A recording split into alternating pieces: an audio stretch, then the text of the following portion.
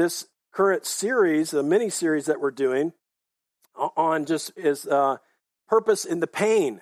And so it's very relevant message series. It's probably just going to be a couple of weeks, but just it was really kind of born out of, I guess, a desire as one of the pastors here, a desire to kind of minister to our folks that have gone through a lot of difficulty and are maybe going through difficulty, pain, suffering, as well as anybody. I mean, this is just a universal thing, right? We live in a world where there is suffering and where there is pain. And so I think there's every one of us can relate to this, whether it's immediately in our lives right now or we will experience it. So this is sort of a pastoral series, I guess you might say, to try to minister to all of us. We have to have a proper framework, I think, a biblical framework to understand and process suffering. Otherwise, I think it would be easy if you don't to in a sense lose your faith, to be shipwrecked, to use a Pauline term, to be shipwrecked in your faith because of not having maybe a proper biblical view on suffering. Now, that's a big topic, right? Books have been written on this, volumes. And so this morning and next week, I'm going to be painting with kind of in broad brushstrokes, okay? I was watching a series of videos that had been put up on YouTube recently, but they were recordings of a woman by the name of Elisabeth Elliot. How many people have heard of Elisabeth Elliot? Okay, a number of you. Well, she is the wife of, she herself actually was a missionary before she was ever married, which I learned through watching those. But her husband and several others were killed by a group of people that they were trying to reach, where the name of Christ had not been, the gospel had not gone to this region of the world before, to their knowledge. And her husband and several others were killed. And of course, there's been a movie made about it. Is it The Tip of the Spear? Is that the movie? Is at least one of the movies that's been made about this? And she went back to that village where her husband and others were killed, and actually, the gospel went out through her, and just an amazing story. But in the midst of all that was a lot of suffering. And she shares in these series of video teachings that she did for Ligonier Ministries, she shares kind of some of the lessons that she learned about suffering. And that got me thinking about the topic, and really some of the things she said. When somebody has been through what she and others who've been through quite a bit of suffering have been through, they really speak from a depth of their relationship with God that He gave them because of the suffering. And so it just really struck me that this is something I think maybe we need to talk about. We need to look at the Scriptures and maybe be reminded of, is there a purpose in the suffering? And what is it, right? Why is there suffering and pain and so on? So that's kind of where this is coming from today, okay? And so let's go to the Lord in prayer. Let's ask for Him to help us hear what He has to say today. Heavenly Father, I just come to You this morning and ask that You would help me to convey Your truth. And Lord, help me to do it in a way that's honoring to You and true to the Word of God. But Lord, I pray also that You would minister to us and to those that might be watching and listening, that maybe this is something that is really maybe a little too near to their life than they'd like to admit, is this suffering and pain. Maybe they themselves have experienced it firsthand right now. They're going through some great difficulty, maybe battling a disease, maybe suffered a miscarriage, or just been hurt by someone else. Maybe we're talking to somebody today that's endured a level of suffering and pain because their parents did not love them as they should. And so there's just all kinds of experiences we have in this life that are painful. And so, Lord, we just pray that You would help us to hear Your heart on this subject, hear what the Word of God says, Lord, and minister to us today. In Jesus' name we pray. Amen. Now, I'm not saying that this is the definition for suffering I'm going to give you. I did take it from Elizabeth. I get it's again. It's not meant to be like a Webster's dictionary for suffering, but it's fairly all-encompassing. And here's what she said in her talk, which I thought was interesting. Suffering is having what you don't want. That's the first part. And I think that, maybe we can all probably identify with that as something, well, maybe we've got a disease we don't want. Or we've got a life situation we find ourselves in that we don't want. Right? So it's suffering, having what you don't want, or wanting what you don't have. It's maybe the lack of something. And I get it, that you may not attribute like suffering to that. But I'm just saying this is the definition she used, because I think there is, when we're in maybe a life situation where we don't have something that we feel we really need, we feel we're suffering. We feel that pain of lack, right? And so just starting off with that, and then I want to talk about here, the Bible has gives us little glimpses of just this topic and maybe some of the reasons for suffering, okay? I want to hit on some of the reasons for suffering, and then I'm going to kind of end with several things I think God is trying to say to us in our suffering, okay? So we're going to give some reasons. It's not an exhaustive list by any means. Again, I'm not meant to try to cover everything on this topic that's ever, that you could say, but just to give us, I think, a framework. So one of the reasons for suffering is just the natural consequences of our own sin. So some of the suffering we endure is because of things that we have done. Okay? Proverbs 22, verse 8 says, whoever sows injustice will reap calamity. That's the first part of the verse. All right? And so Proverbs is that way. It's very much, if you do A, B is going to happen. Right? It's very much the book of consequences, positively and negatively.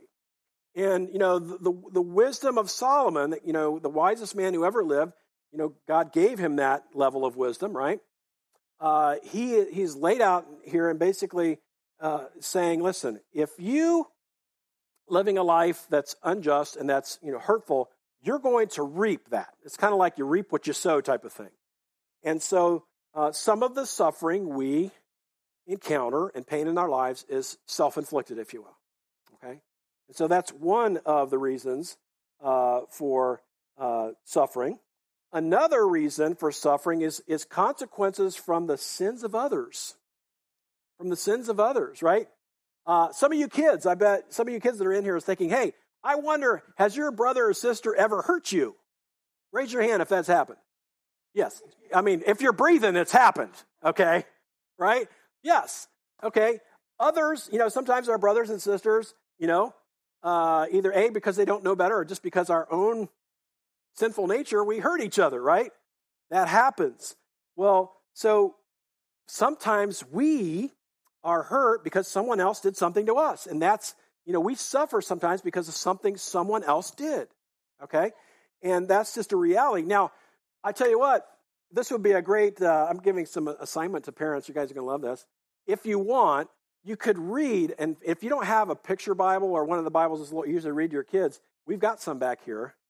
See me afterwards, I'll get you one. But the story of Joseph in Genesis chapter 37 through 50, an incredible story about a man who, these people just did all these terrible things to him. I mean, you think you got it bad with your brothers and sisters? His brothers sold him into slavery, okay? You're at least here. That has not happened, okay? But his brothers sold him into slavery. I can't imagine that. Earlier on, because his father favored him, his brothers, of course, didn't like that, so they bullied him, right? And then, of course, like I said, they sold him into slavery. Then, fast forward, someone else falsely accused him of a major crime, right? Potiphar's wife, right, accused him of rape, and of course, it wasn't true. And so, and then he got thrown in jail for that. All these wrongs done to him, he suffered. And so we just see that as an example. Now I'm going to reconnect with Joseph's story here a little bit later. But, we see that as an example of sometimes the suffering we endure is because someone else did something wrong. Someone else made a bad choice. Okay. Now, another reason for suffering is that it's just the fact that we live in a fallen world. Now, fallen just means, this world that we live in is not the way it was originally meant to be. If you go back and you read in Genesis about the fall of man where sin entered the world, now we are living in a world that is beautiful, but it's not all that it was meant to be, okay? And so if you read in Romans chapter 8, verses 18 to 21, it says this, "For I consider the sufferings of this present time are not worth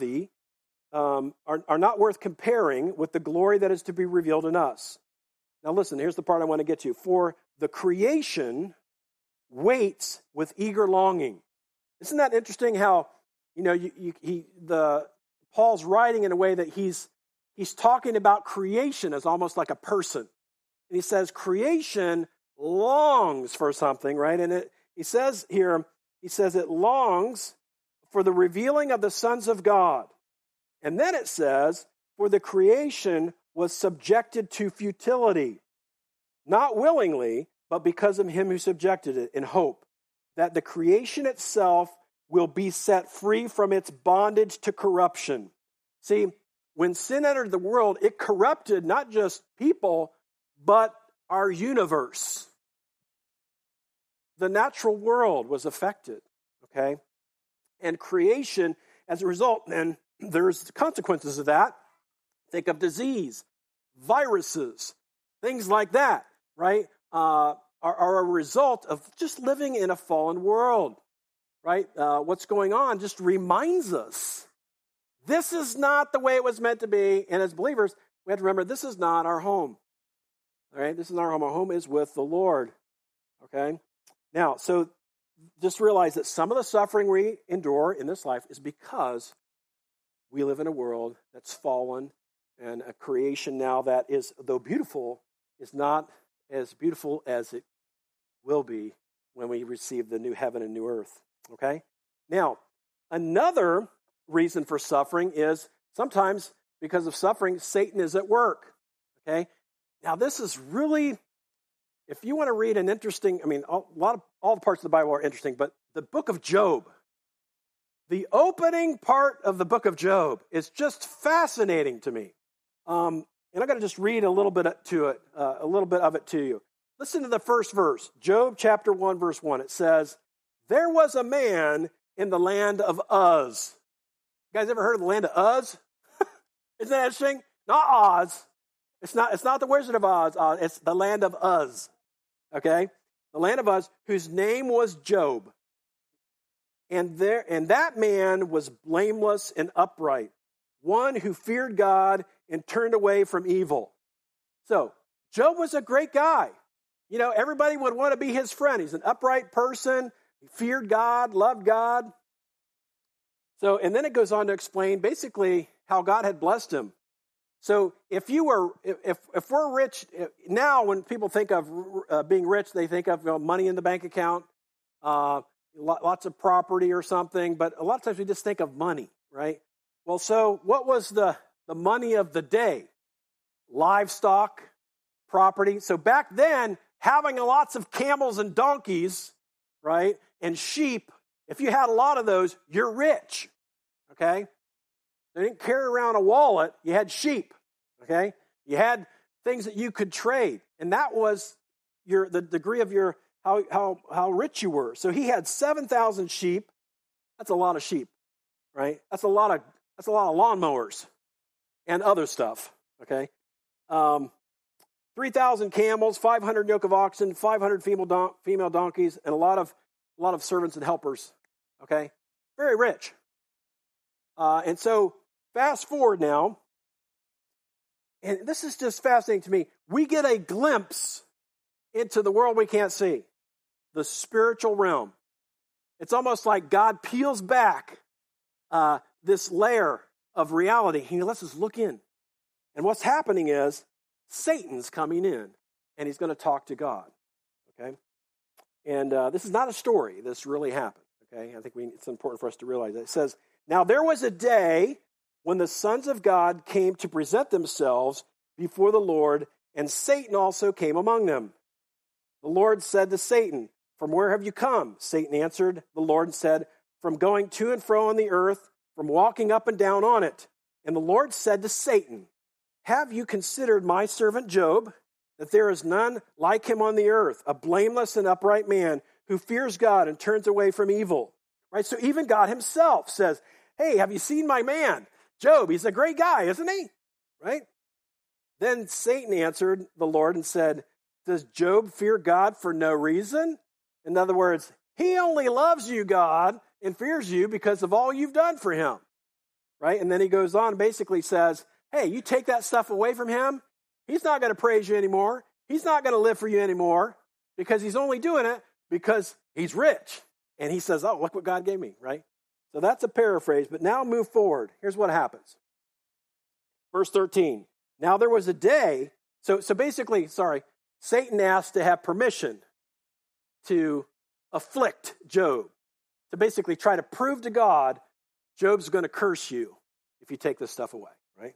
So now we have verse 13. Now there was a day when his sons and daughters, Job's sons and daughters, were eating and drinking wine at their oldest brother's house, and there came a messenger to Job and said, the oxen were plowing, the donkeys feeding beside them, and the Sabaeans, that's the name of a group of people, the Sabaeans fell upon them, right? They attacked them and took them and struck down the servants with the edge of the sword, the guy that's reporting this says, and I alone escaped, right? So there we have that, right? So they took all the oxen and then killed some people, right? And he says, I'm the only one that escaped.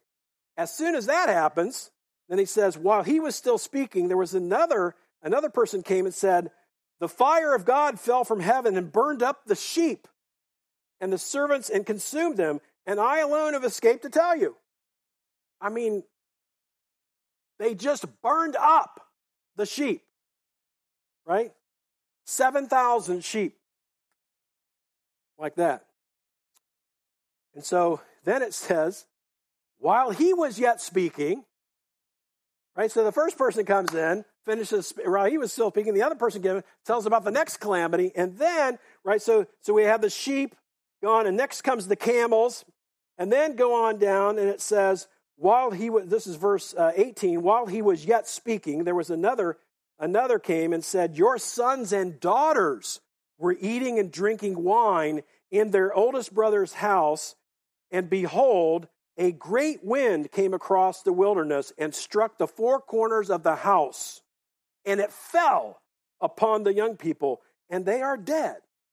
So all this, you talk about a bad week, or actually a bad day, right? He's losing all of his wealth, and, of course, the worst thing is he loses his children. They're dead, right? This is terrible. This is suffering, right? There's no question. Incredible suffering by Job. And so I'm just pointing this out. Of course, then after this, Satan gets permission to afflict his health and affect his health. And he has boils all over his body. It's so bad. He's scraping himself with potsherds, right? And it's just a terrible situation. And so I'm pointing this out as the quintessential example of sometimes the suffering is a result of there is some attack, spiritual attack going on, okay? All right, now, another reason for suffering is we're experiencing God's discipline, okay? That some of the things, the pain that we experience is because we're being disciplined by God. Take a look in Hebrews chapter 12, verses 6 to 11. Here's what it says. Hebrews 12, 6 to 11 says, for the Lord disciplines the one he loves, and he chastises every son whom he receives. It is for discipline that you have to endure. God is treating you as sons. For what son is there whom the Father does not discipline? If you are left without discipline, in which all have participated, then you are illegitimate children, not sons. In other words, I hope that you don't go around disciplining other people's kids, okay? That's not how it works, because you're not their parent, okay? Now, you might want to, but I'm saying you don't do that, right? Okay? So he's saying, we receive discipline from God because he loves us, right? And that's what all discipline should be, to train in righteousness. And God wants us to, sometimes he will allow, bring this pain into our lives to discipline us and try to maybe wake us up to the fact that we're going down the wrong track. And we know it, but he's trying to wake us up, right? And so we just need to realize that. And of course, actually in verse 10 of there in Hebrews 12, it says, for they meaning our earthly fathers, for they disciplined us for a short time as it seemed best to them. But he, meaning God, disciplines us for our good, that we may share in his holiness. In other words, I realize that, hey, not everybody had a great upbringing. Sometimes their parents abused them, right, in terrible ways. But God, our Father, is not like that. When he disciplines us out of love, always out of love, okay? All right, so sometimes it can be God's discipline. Now, like I said before, I don't expect for this to be an exhaustive list of reasons for suffering, but this just gives us a little bit of understanding about what some of the reasons could be for the suffering and pain that we experience in this life. Now, before we move on, I think it's important for us to, when we think about all those reasons for suffering, we have to realize those are all surrounded by what we call the sovereignty of God, that he's in control of everything that's going on. Ephesians chapter 1, verse 11 says, in him we have obtained an inheritance, having been predestined according to the purpose of him who works, now listen to this, who works all things according to the counsel of his will. God, in other words, he's saying he works all things according to the counsel of his will. All right, I'll be the first to admit to you guys, this idea, it's not an idea, this truth, okay, this truth is hard to swallow when you think about all the suffering, right? Because what this says is that all things are basically filtered through God's hand. All of those reasons and whatever all the reasons are for suffering, including our own sin, the sin of others, what Satan's doing, all of that is under God's control. Isn't that interesting? But that is true. See, because I think the way we should look at this is that either God's in control of everything or he's in control of nothing. Okay? He's either in control or he's not. And that means of everything, including what's going on with our suffering. Okay? Now, I read something that John Piper wrote about this, and this is good. He asks a question, and I'm going to ask us the same question. He says, which world would you rather live in? So we're going to say, okay, you got world A or world B. World A, he says, one where humans or Satan or chance govern what happens to you. Okay? That's world A. Or world B, one where an infinitely good, infinitely wise, infinitely powerful God works everything together for the good of those who trust him and for his glory. Well, hopefully you see as a believer in Christ that it's the latter, right? I'd rather be in the hands of the Lord enduring suffering than in the hands of chance or humans or Satan himself, okay? So I think John Piper's just trying to point out this even though this might seem strange to us that God is in control even over even working within the sins of others and even with what Satan is doing, he's working through all of that. Well, he's saying, well, which world would you rather have? A God who's completely in control of that or not? And so it's just good to realize that as Christ followers, if you're a Christ follower, we are saying, we need to say, I trust you, God, even though I don't understand how you will use this suffering for your glory. Because we don't have all the answers. We can ask lots of questions of God, but we don't always get answers that we're looking for. We don't want to know why. Why is this happening to me? Why now? We usually don't have the benefit of getting an answer to many of those questions, but what we do know, hopefully, is God himself in the midst of the suffering, okay? So now, that kind of brings me to the part where I want to talk about what I think that God wants us to hear from him in the middle of suffering and pain. Okay? So the first part really is just more kind of trying to paint some kind of a framework that we can see that the Bible talks about suffering. Okay? That God's in control and he works through all those different reasons for suffering. But there's a quote from C.S. Lewis, and some of you may be familiar with this. He wrote this in his book called The Problem of Pain.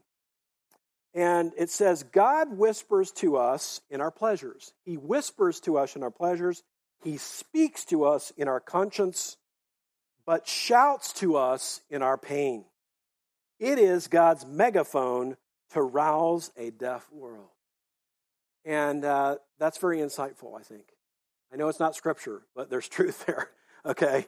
There's truth there. He's saying, listen, isn't it great when we can enjoy life and we see God in that? And isn't it great when, the Lord, he speaks to our conscience? But boy, when we experience pain and suffering, it's as if God is shouting and he's trying to tell us something. Now, that's from a human perspective, okay? But I can't tell you how many people I've talked to who have endured great suffering in their lives and would say they've grown closer to God in and through that suffering than they had at any other time. And it's hard for us to wrap our minds around it, but maybe you could testify to the same thing. Maybe you have been through things, painful things that you could say, yeah, God, he really drew me close in that very, very painful time, And so here's some things I want to tell you. I believe God is trying to say to us in the suffering. So these are some things to really keep in mind. All right, so this is not just doctrinal stuff like we talked about before. This is really, and doctrine's important, by the way, because you got to have the right framework to see reality from. But now we're getting down into the brass tacks of how we respond in the middle of suffering and pain. And so what are some things that we need to hear God saying in our suffering, right? If it's the megaphone of God, according to C.S. Lewis, well, we need to hear God saying, I'm with you. I'm with you in that suffering. All right? I love Isaiah chapter 43, verse 2, which says, when you pass through the waters, I will be with you. And through the rivers, they shall not overwhelm you.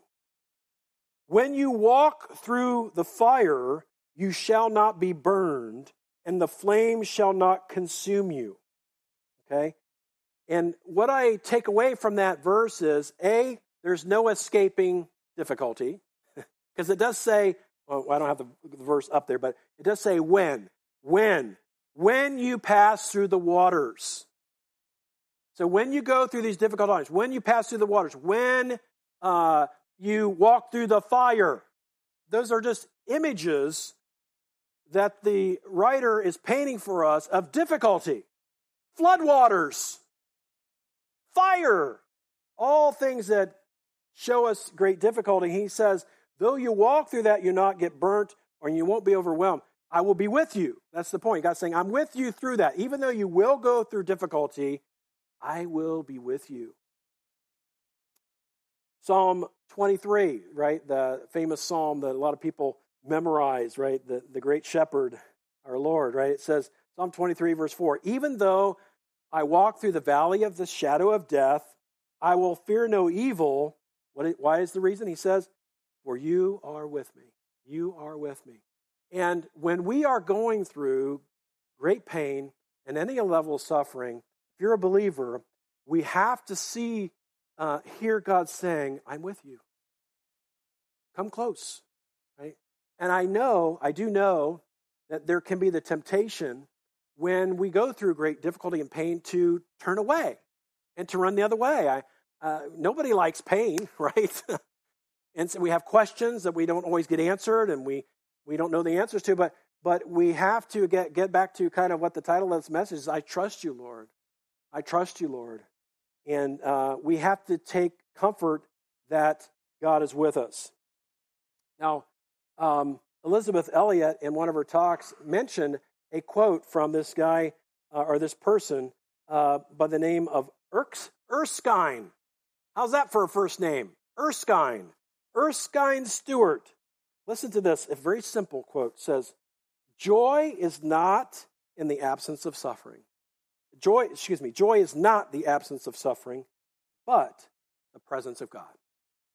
Joy is not the absence of suffering, but the presence of God. In other words, and this bears out with Scripture, okay?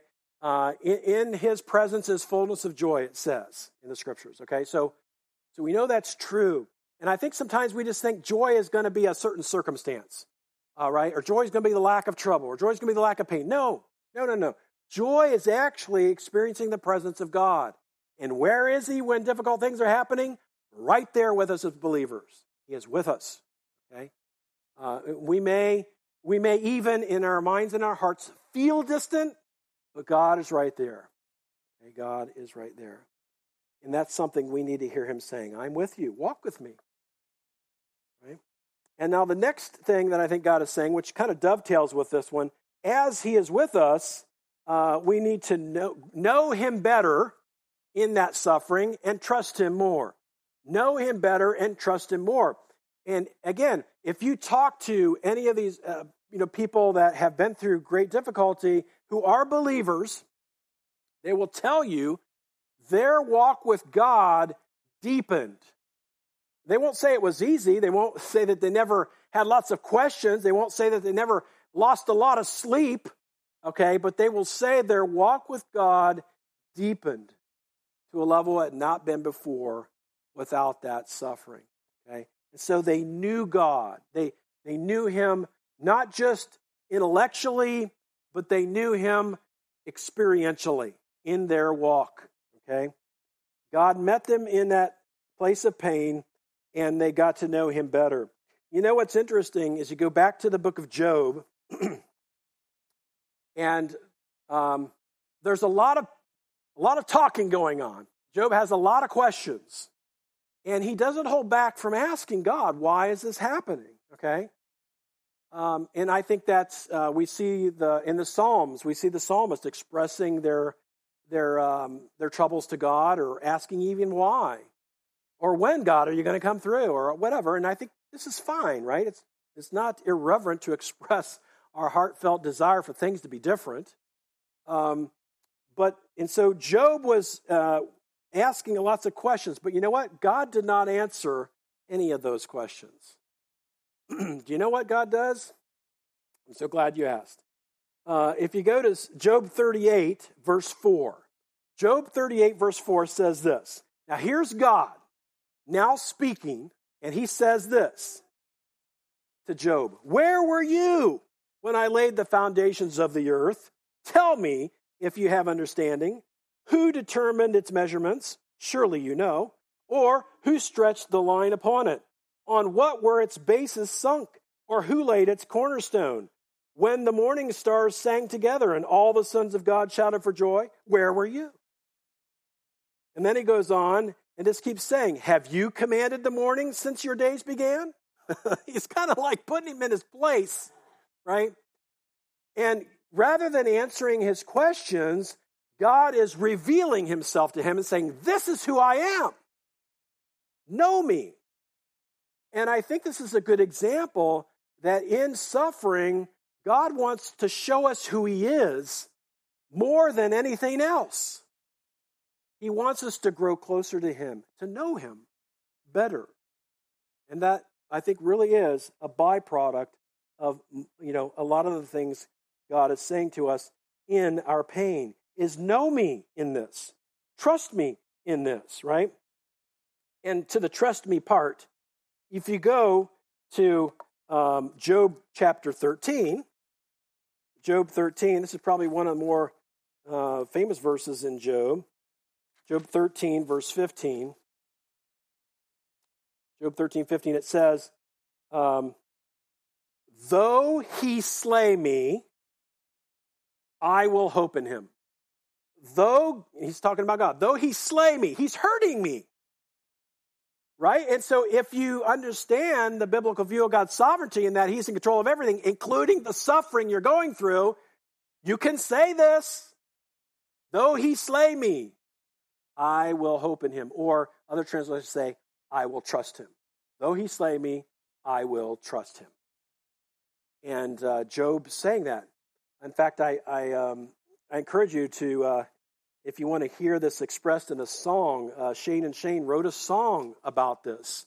It's called "Though He Slay Me," but it's just a good reminder of it's like the God, I'm hurting. I'm in a lot of pain right now. I'm enduring a lot of suffering, but I will trust you. You can have both, right? And that's the reality. That's right where we live. Okay, and so one of the things God is not only saying is I'm with you, but He's saying know me more intimately, draw near to me, and trust me. Grow in your trust of me. Another thing on the aspect of trust and an example in scriptures. How many of you kids have heard about the story of the three young people that were put in the fiery furnace? Shadrach, Meshach, and Abednego. Does any of you kids have friends named Shadrach? Anybody have a friend named Meshach? Anybody have a friend named Abednego? Yeah, me neither. Those are interesting names. I think Shadrach, Meshach, Abednego. You know what happened was these people, the king Nebuchadnezzar, who was a really bad guy, he was trying to get these three individuals to bow down to a statue that he made of himself, right? He thought so well of himself, he just thought everybody should bow down to a statue of himself. And these young people, they knew God. They had a relationship with God, and they said, no, our God doesn't want us to worship any God but the one true God. So they said, we're not going to do it. And that king says, well, so if you're going to defy my little rule I've made up, I'm going to throw you into the furnace. Yeehaw. Okay? So here we go. Shadrach, Meshach, and Abednego. That's the three names of the people. Nebuchadnezzar is getting ready to put them in the furnace. Okay? And here's what they say. Here's what the three young people say. Listen. They say, "O Nebuchadnezzar, we have no need to answer you in this matter. If this be so, our God, whom we serve, is able to deliver us from the fiery furnace." In other words, they say, we know our God. He's more powerful than anything. If He wants to save us out of this, He can do it. Okay? They say that. And then they say in verse 18, "But if not, be it known to you, King, we will not serve your gods or worship the golden image you have set up." In other words, they trusted God. This is what trust God is. You might pray for something, and certainly, God can do anything. In a sense, He can answer any prayer, that's not evil, okay? You know what I mean? He can do anything. But sometimes He chooses not to do that, right? Sometimes we ask for prayers of healing, and He does it. Sometimes we ask for prayers of healing, and He doesn't. And what these three young people were doing is saying, our God is able to, but even if He doesn't, we'll worship Him. We trust Him. And that's what trust is, really, isn't it? When we're enduring pain and suffering, and by all means, we should ask God, ask Him to take it away. Ask Him to heal. Ask Him to change the circumstances. Ask. Doesn't the scriptures tell us to ask, seek, and knock, and keep asking? There's nothing wrong with that. But it's also something that we need to have in our mind. These guys were not lacking faith. They were saying, if God has a different plan, that's okay with us. That's faith. That's faith. Okay? Right? And that's hard too. That's hard too, because if you have a loved one and they're dying, right, and you're asking for healing and they don't receive it, that's tough. Trusting God would have to be, in that circumstance, coming to the place where you say, but if you don't do it, God, we trust you still. That's tough. But this is the God we know, right? And so in our pain, in our suffering, God's telling us, walk with me. I'm right with you. And He also says, know me better and trust me. One last thing I wanted to share with you that God, I think, is saying to us in our suffering, and that is, I'm enough. I'm enough. In other words, we're not so caught on the outcome being changed. It's about him, right? It's about him. Didn't one of those other verses we read talked about how, that it's about God's glory and about him having his way and whatever he's going to do in our lives? In a sense, one of those verses in Romans 8:18 was saying, God, it's for your glory, whatever you're going to do, even our suffering. And so it's about that he is enough for us. Let me read to you 2 Corinthians chapter 12, verses 9 and 10. Now, this is a familiar passage maybe to some of you. The Apostle Paul was enduring some suffering. Some believe that he had some kind of a sickness or affliction, okay? And like any one of us would do, he prayed and asked God to heal him, to remove this. He called it a thorn in the flesh. And after 3 times, God did not heal him of it, but he did have a word for him. He did have something he wanted to say to him. And this is where we find ourselves in 2 Corinthians chapter 12, verse 9. It says, but he said to me, so Paul's going to tell us what God said to him, my grace is sufficient for you, for my power is made perfect in weakness. And that's in quotations in my Bible, and that tells me that that's what he's saying God said. Okay? And so, though we should ask for God to change our difficult circumstances, and we can ask that, we may ask for healing, whatever it is we need, but sometimes the answer is no. But we can experience his grace to endure the suffering. Have you ever talked to someone or watched, in a sense, someone who is enduring great suffering, who's a believer, and people are asking, like, how are you doing this? How are you just not so mad at God? How are you even joyful in this time when I can't think of anything to be happy about or joyful about? And they would say, it would boil down to this: it's the grace of God. God's helping me. That's the only explanation, right? Is that they are experiencing what Paul says here, that God's grace has sufficiently supplied their inward being, their spirit, if you will, their physical strength even at times, right? To endure that difficult thing, whatever it is.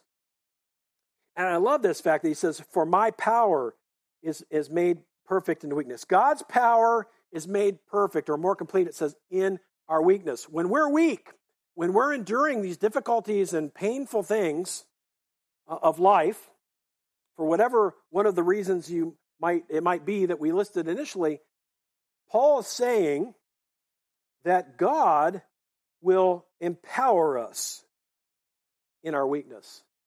He'll empower us, okay? And again, that's the only explanation you can have for somebody that is even joyful in great suffering. And so then Paul continues to say, he says, for the sake of Christ, then, I am content with weaknesses, insults, hardships, persecutions, and calamities. For when I am weak, then I am strong. And so this is what God is telling us today. I think just that, he's saying, listen, though God may not eliminate the source of the suffering, he is enough. He is enough in it and through it, okay? Now, just want to end with this, which is really just the title of the message. What we should come away with this, wrapped in all of this, is basically, I trust you, Lord. I trust you that you know what you're doing. I don't even understand it. On a human level, I don't even like it, maybe, like in my flesh, I don't like it. And, because if you like pain, something's wrong with you, right? It's just that way. It's that, even we may not, we can say, God, I trust you. And that's, I think, where we need to be, okay, as believers. And we grow in that trust, like in any relationship. We grow in that trust. So let me just share with you 2 verses here. I already mentioned verse 18 before, Romans 8. Romans 8:18 and 28. And then we'll close. Because this is really the essence of trust here. And one is, or this is really kind of, I guess, trust kind of exemplified. Romans 8:18. The first part of that verse says, listen to what Paul says. He says, I consider that the sufferings of this present time are not worth comparing with the glory that is to be revealed to us. Did you get that? He's saying, listen, if you were to compare, put a number on it, if you will, the level of suffering we're having right now to what is the glory to be revealed to us in the kingdom of God when Christ comes back, it doesn't even hold a candle to it. Okay? He's like, it doesn't even compare. And so that's trust, isn't it?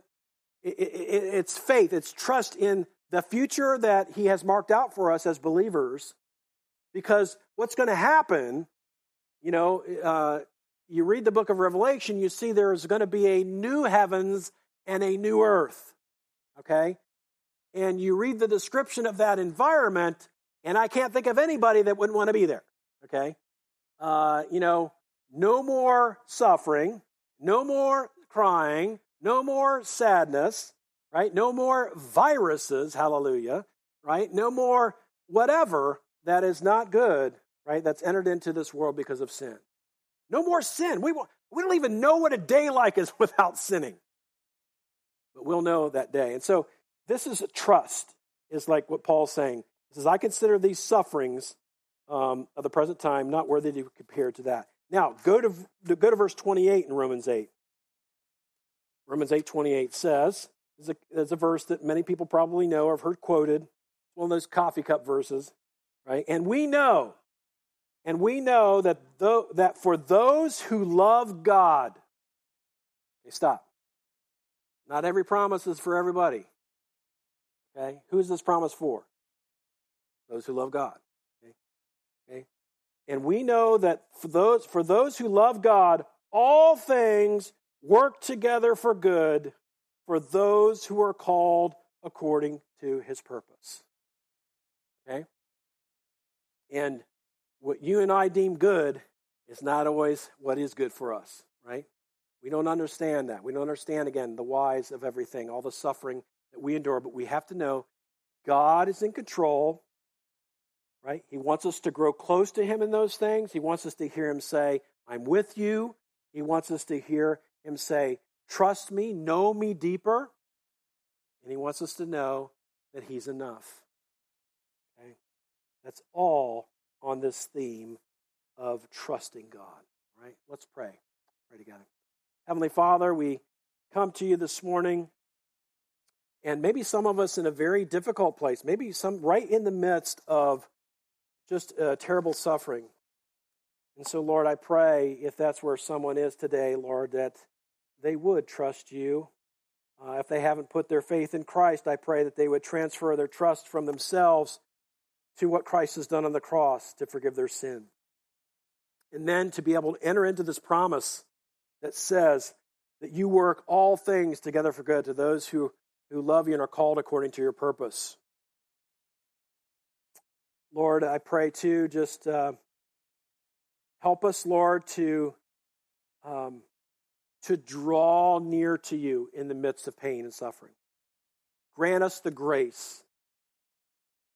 Grant us by your grace to have the ability to draw near, not to run away from you, but to cling to you, to know you better, even in our suffering and pain. Lord, we ask it in Jesus' name. Amen.